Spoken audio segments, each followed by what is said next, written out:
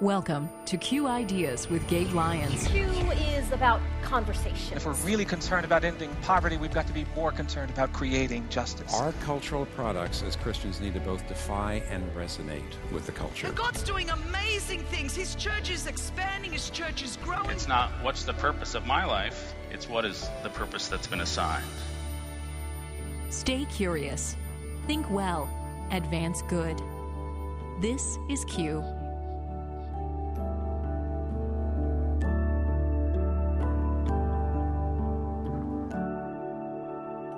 The gospel tells us that the greatest power comes through two vehicles, humility and weakness. Not through being awesome, but through humility and weakness. And we've all got people that we look up to and we aspire to be like them someday when we grow up. Now I'm 51 years old. I'm a pastor, and I'm starting to realize slowly that maybe my legacy is not going to have anything to do with the number of people that I've led, the sermons that I've preached, the things that I've written. Maybe my legacy is going to be that Jesus did his best work through this guy's limp.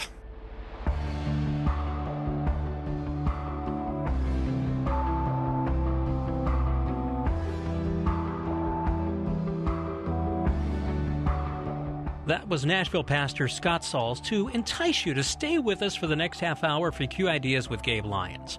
I'm Paul Perot from Faith Radio. Thank you for listening.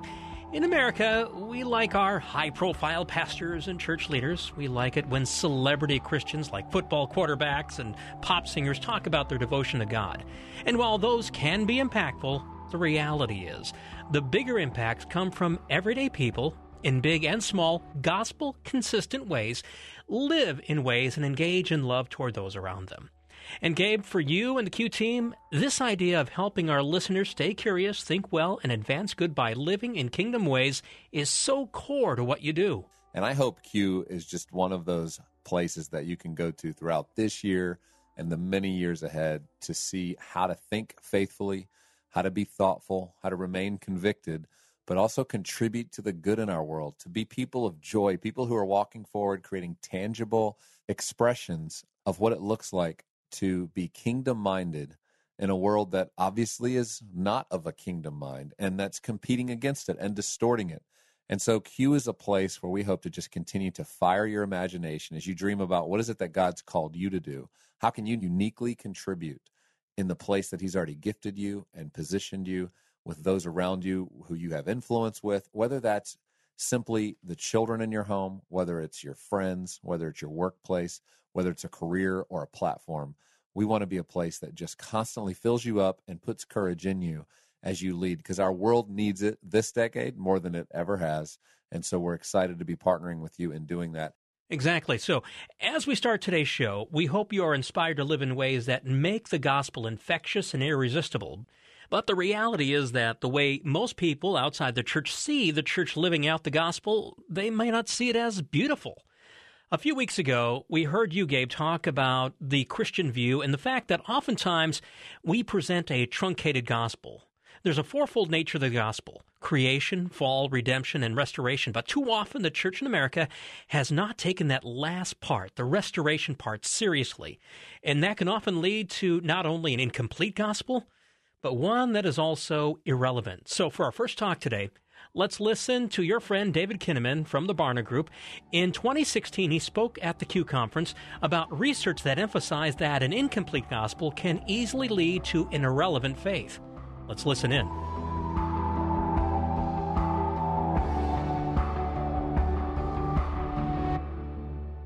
So I've spent the last 10 years studying millennials. I've done tens of thousands of interviews with this emerging generation of teens and young adults, trying to understand their spiritual journeys. As a social researcher, I'm a geek. Spreadsheets are like my love language. And so I look at these trends, trying to understand patterns, trying to understand what is true about this generation and why is it that so many of them are walking away from faith. And what we see in our research is that literally millions of millennials, young people, are expressing frustration, a sense of disconnection with faith and religion. Many of the people that grow up in Christianity, about 59%, end up walking away either from their faith or from the church at some point in their lives.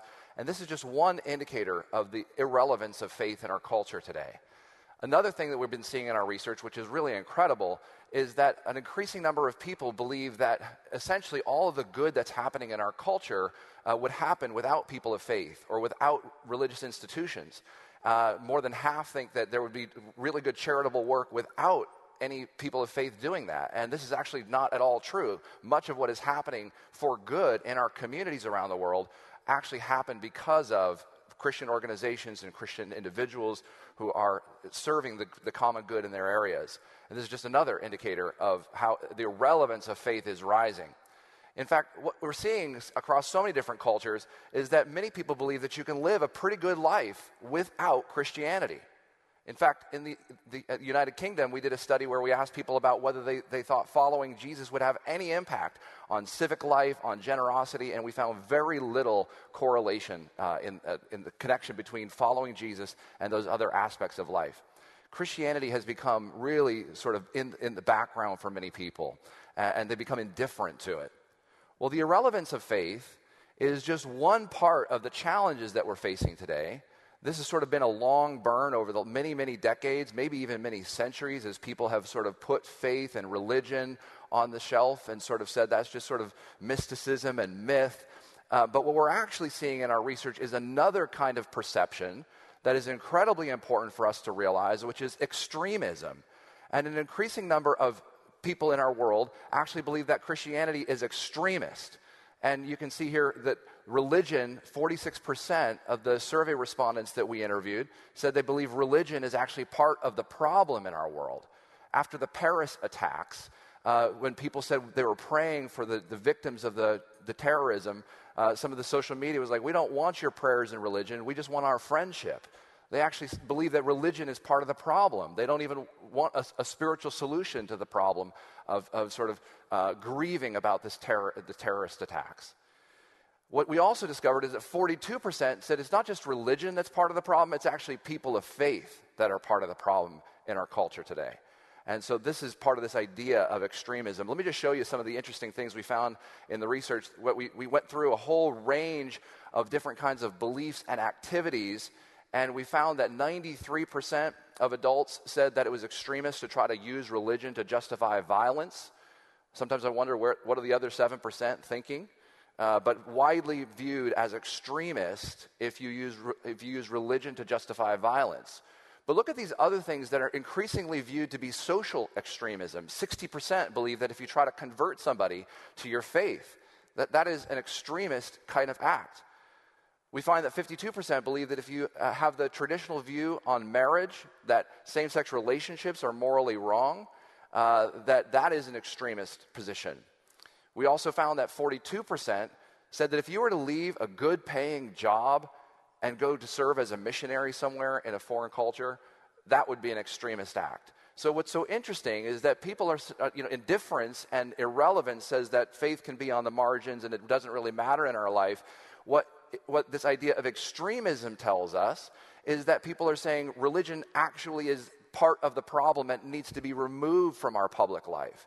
This is increasing in intensity over the last decade as people are sort of wondering, how is it that we can build shared societies in a pluralistic, sort of context? How do we honor what is different about us? Because we all bring our own types of extremism to the table. As committed Christians, these aren't just things we've sort of voted on and believe that they're important because they just seem to be popular. We actually believe that Scripture matters in this context.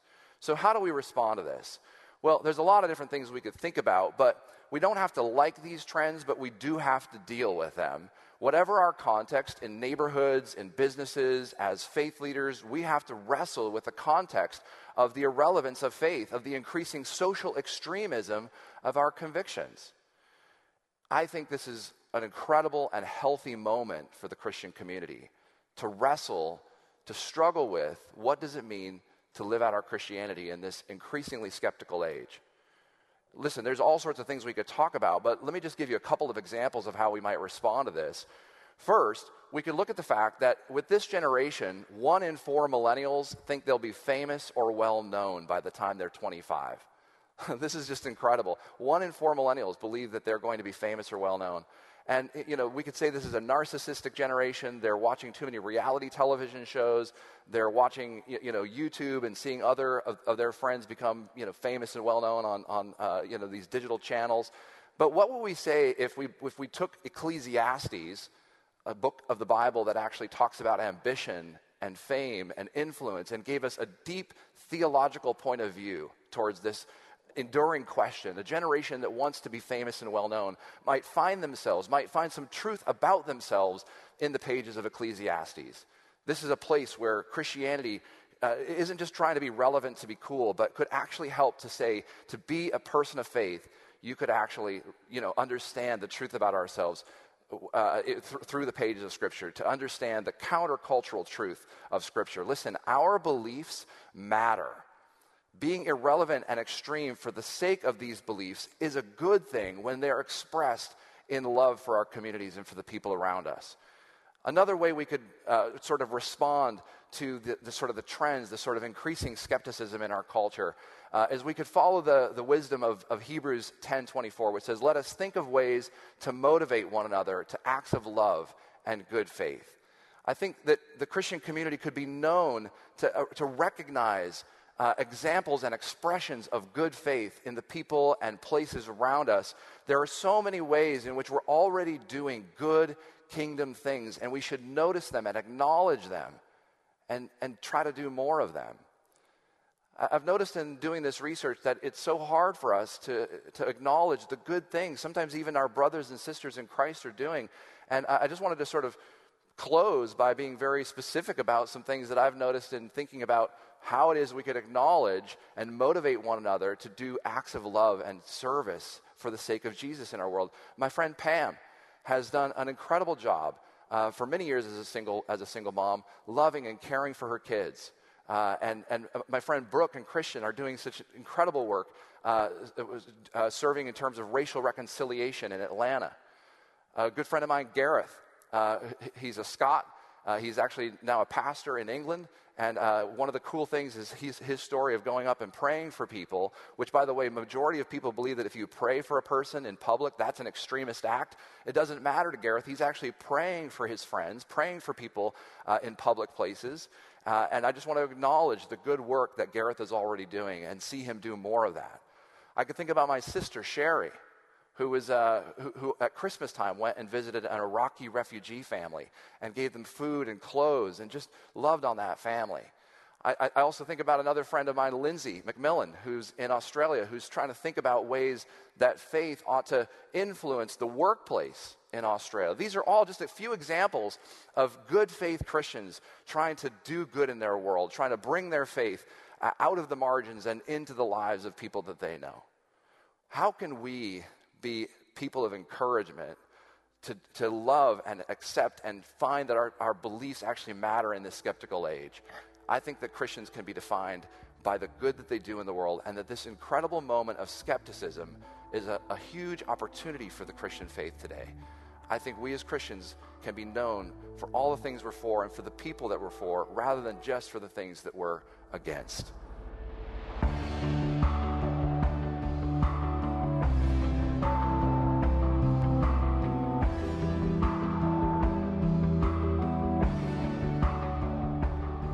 Again, that was David Kinnaman from the Barna Group with a Q Talk from 2016 called The Irrelevance of Faith. And remember, many of the Q Talks you hear each week, plus special podcasts and other curated content, is available to help you and your team through your subscription to the Q Media platform at QIdeas.org. It really is the best way to get the best of Q on demand to help your ministry, business, or community organization really think through how to effectively impact your community in ways that apply the restorative nature of the gospel.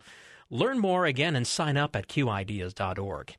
As we continue this week of Q Ideas, Gabe, the first talk kind of gave us the bad news side of living out an incomplete faith. Christians and the church perceived as irrelevant. However, with our next talk, there's some good news as well. Tell us about it. I think we're in a moment where people look at the Christian faith And there's a lot of perceptions. Now, of course, I've written about that with David Kinnaman in our book Unchristian back in 2007. And a lot of our work at Q has been exposing some of the perceptions, misperceptions, trying to get into the roots of why do these perceptions exist about Christianity that really have nothing to do with who Jesus is? How did they happen? And more important, how is it that we're supposed to live? How ought we to live in this world today in a way that's both faithful to the gospel but truly expresses who Jesus is to the watching world? And so this talk by Scott Sauls, who's the pastor of Christ Presbyterian Church in Nashville, it's going to be a talk that helps kind of right-size us, I think, in the context of what God's up to in the world. Not to make too much of our role or our calling, but to understand what faithfulness might look like and to understand how to dream appropriately about that future, but not to put all the weight on ourselves, to recognize that it's God who does the work, it's God who renews, it's God who restores, and we just get to participate with him in that process. So let's listen in now to Scott Sauls on Irresistible Faith. Thanks to Gabe for welcoming me here to talk a little bit about my latest project called Irresistible Faith. And I thought I was going to be able to summarize the whole thing in about 9 minutes, but I could only get to the end of chapter 1, and so that's all I'm going to do. And the title of that one is Being Okay with Not Being Okay. And I figure this is probably the most accessible and possibly the most necessary subject matter that we could leave with after hearing so many world-changing, earth-shaking leaders share their stories and their ideas. I've got to make a confession to you. I have a love-hate relationship with conferences.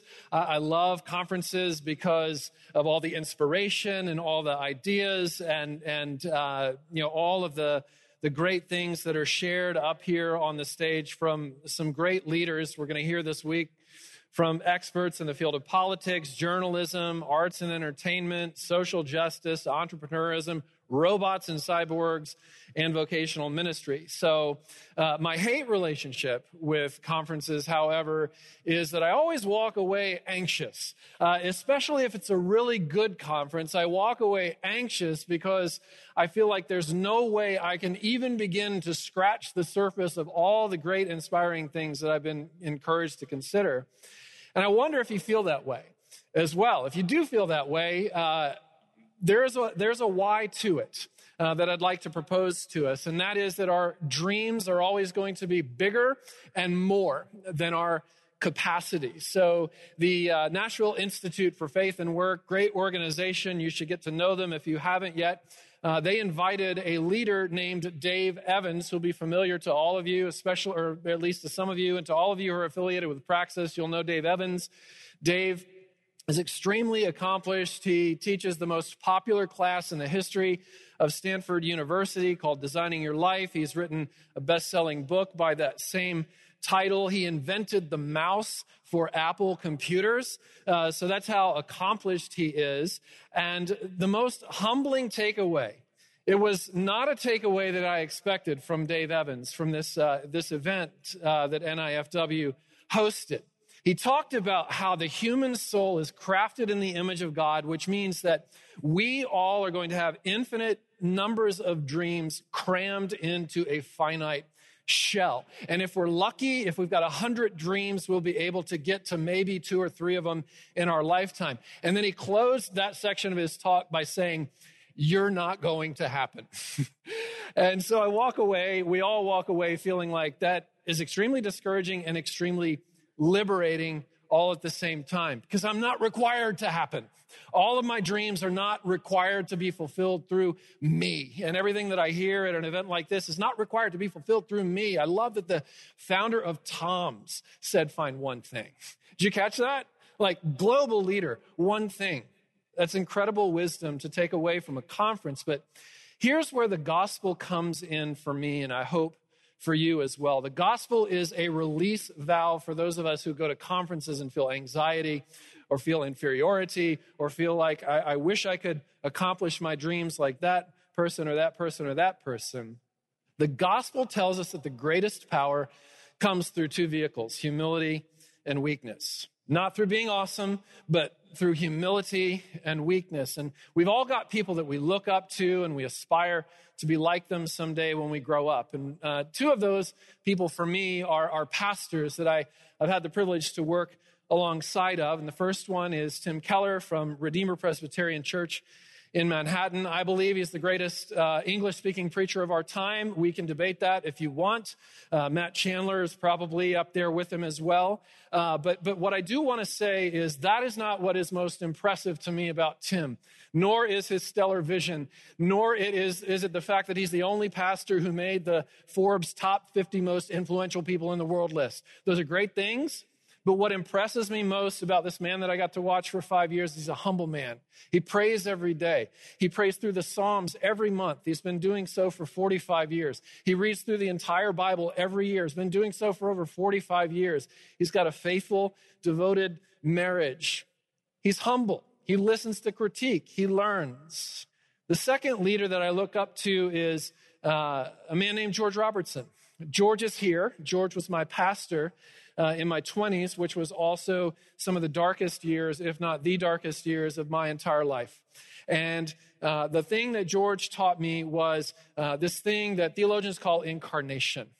The reason why George in my heart will always be my pastor is because he looked at me in my anxiety and in my broken place, and he said, "Me too."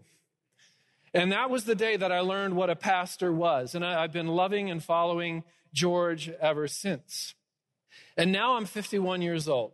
I'm a pastor, and I'm starting to realize slowly that maybe my legacy is not going to have anything to do with the number of people that I've led, the sermons that I've preached, the things that I've written. Maybe my legacy is going to be that Jesus did his best work through this guy's limp. So I have this weekly blog. It's sort of cathartic. I write, I put it out there, and some of them get a little bit of attention and some of them get a lot of attention. And I think for me, it's kind of a commentary on where the human spirit is in general, just in my little world. When I look at the top 4 most visited, most retweeted, whatever, liked blog posts that I do speaking about my own life. So here is one of them. Coming in at number 2, anxiety and depression, my strange friends. Number 3, self-loathing almost ruined my Easter, and I'm glad it did. Number 4, thoughts on the rise and fall of pastors. And number 1, I didn't write it. Doggone it. It was a guest post. I love beer and Jesus. Welcome to my life. That was written by a member of our church named Jeff Hayes. You should check that one out. But here's my journal. This is the list of sins that I've been praying for 31 years that God would kick out of my life, and I'm not free from a single one of them completely yet. I pray over these sins, over this list every single day. Envy, pride, discontent, control, anger, greed. 2 Easters ago, 3 days before Easter Sunday, this happens to us pastors the week before Easter. 2 years ago, a couple of days before Easter Sunday, I asked my wife if she thought I was a fraud. And she said, yes. And then I said, do you think I belong in ministry? And she said, yes. Stop the pity party and start preaching to yourself what you preach to us all the time. You need to cheer up because you're worse than you think. And God loves you infinitely more than you ever dared to hope or dream or imagine. And so as I get older, my favorite thing about the Bible has become this: all the damaged and messed up people in there. Moses with his speech disability, Peter with zero impulse control, his cowardice, his xenophobia, Hosea married to a prostitute, Rahab was a prostitute, Elijah wanted to die. Jeremiah experienced depression. Thomas doubted God. Jonah ran from God. Abraham was a bad husband. Jacob told lies. David abused his power, committed adultery, and then murder.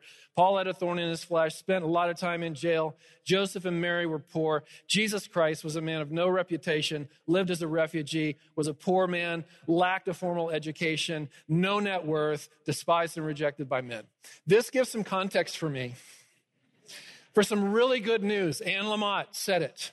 It is okay to realize you're crazy and very damaged because all the best people are. We can be okay with not being okay. So my name is Scott Sauls, And God made me a pastor, and he made me a writer.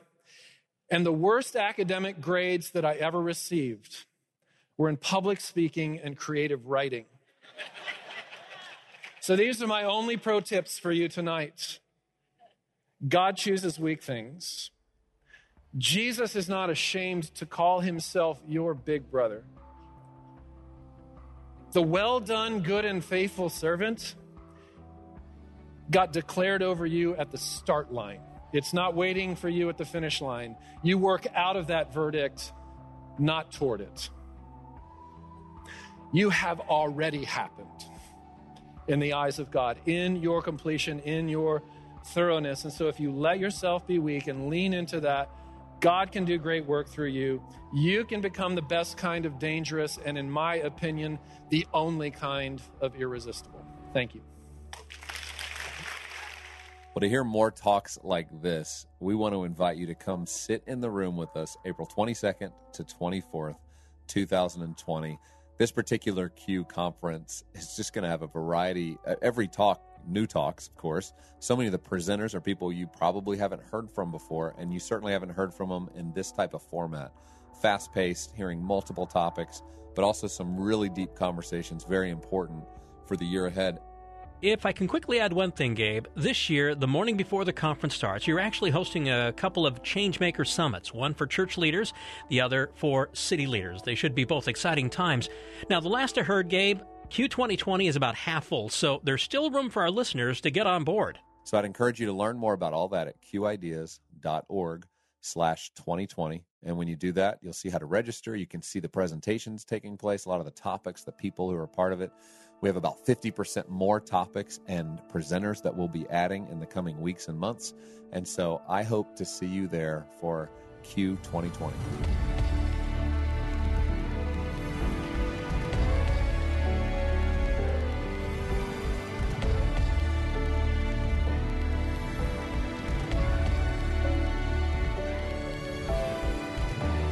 This program is made possible in partnership with Faith Radio and Northwestern Media.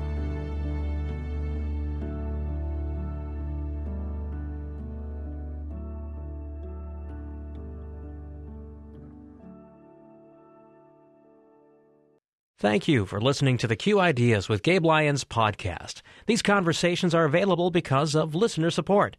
You can make your gift now at myfaithradio.com. To avoid missing future editions of Q Ideas with Gabe Lyons, subscribe to the podcast today at iTunes or on your podcast player. And thank you for sharing this audio link with a friend and growing the impact of Q Ideas with Gabe Lyons.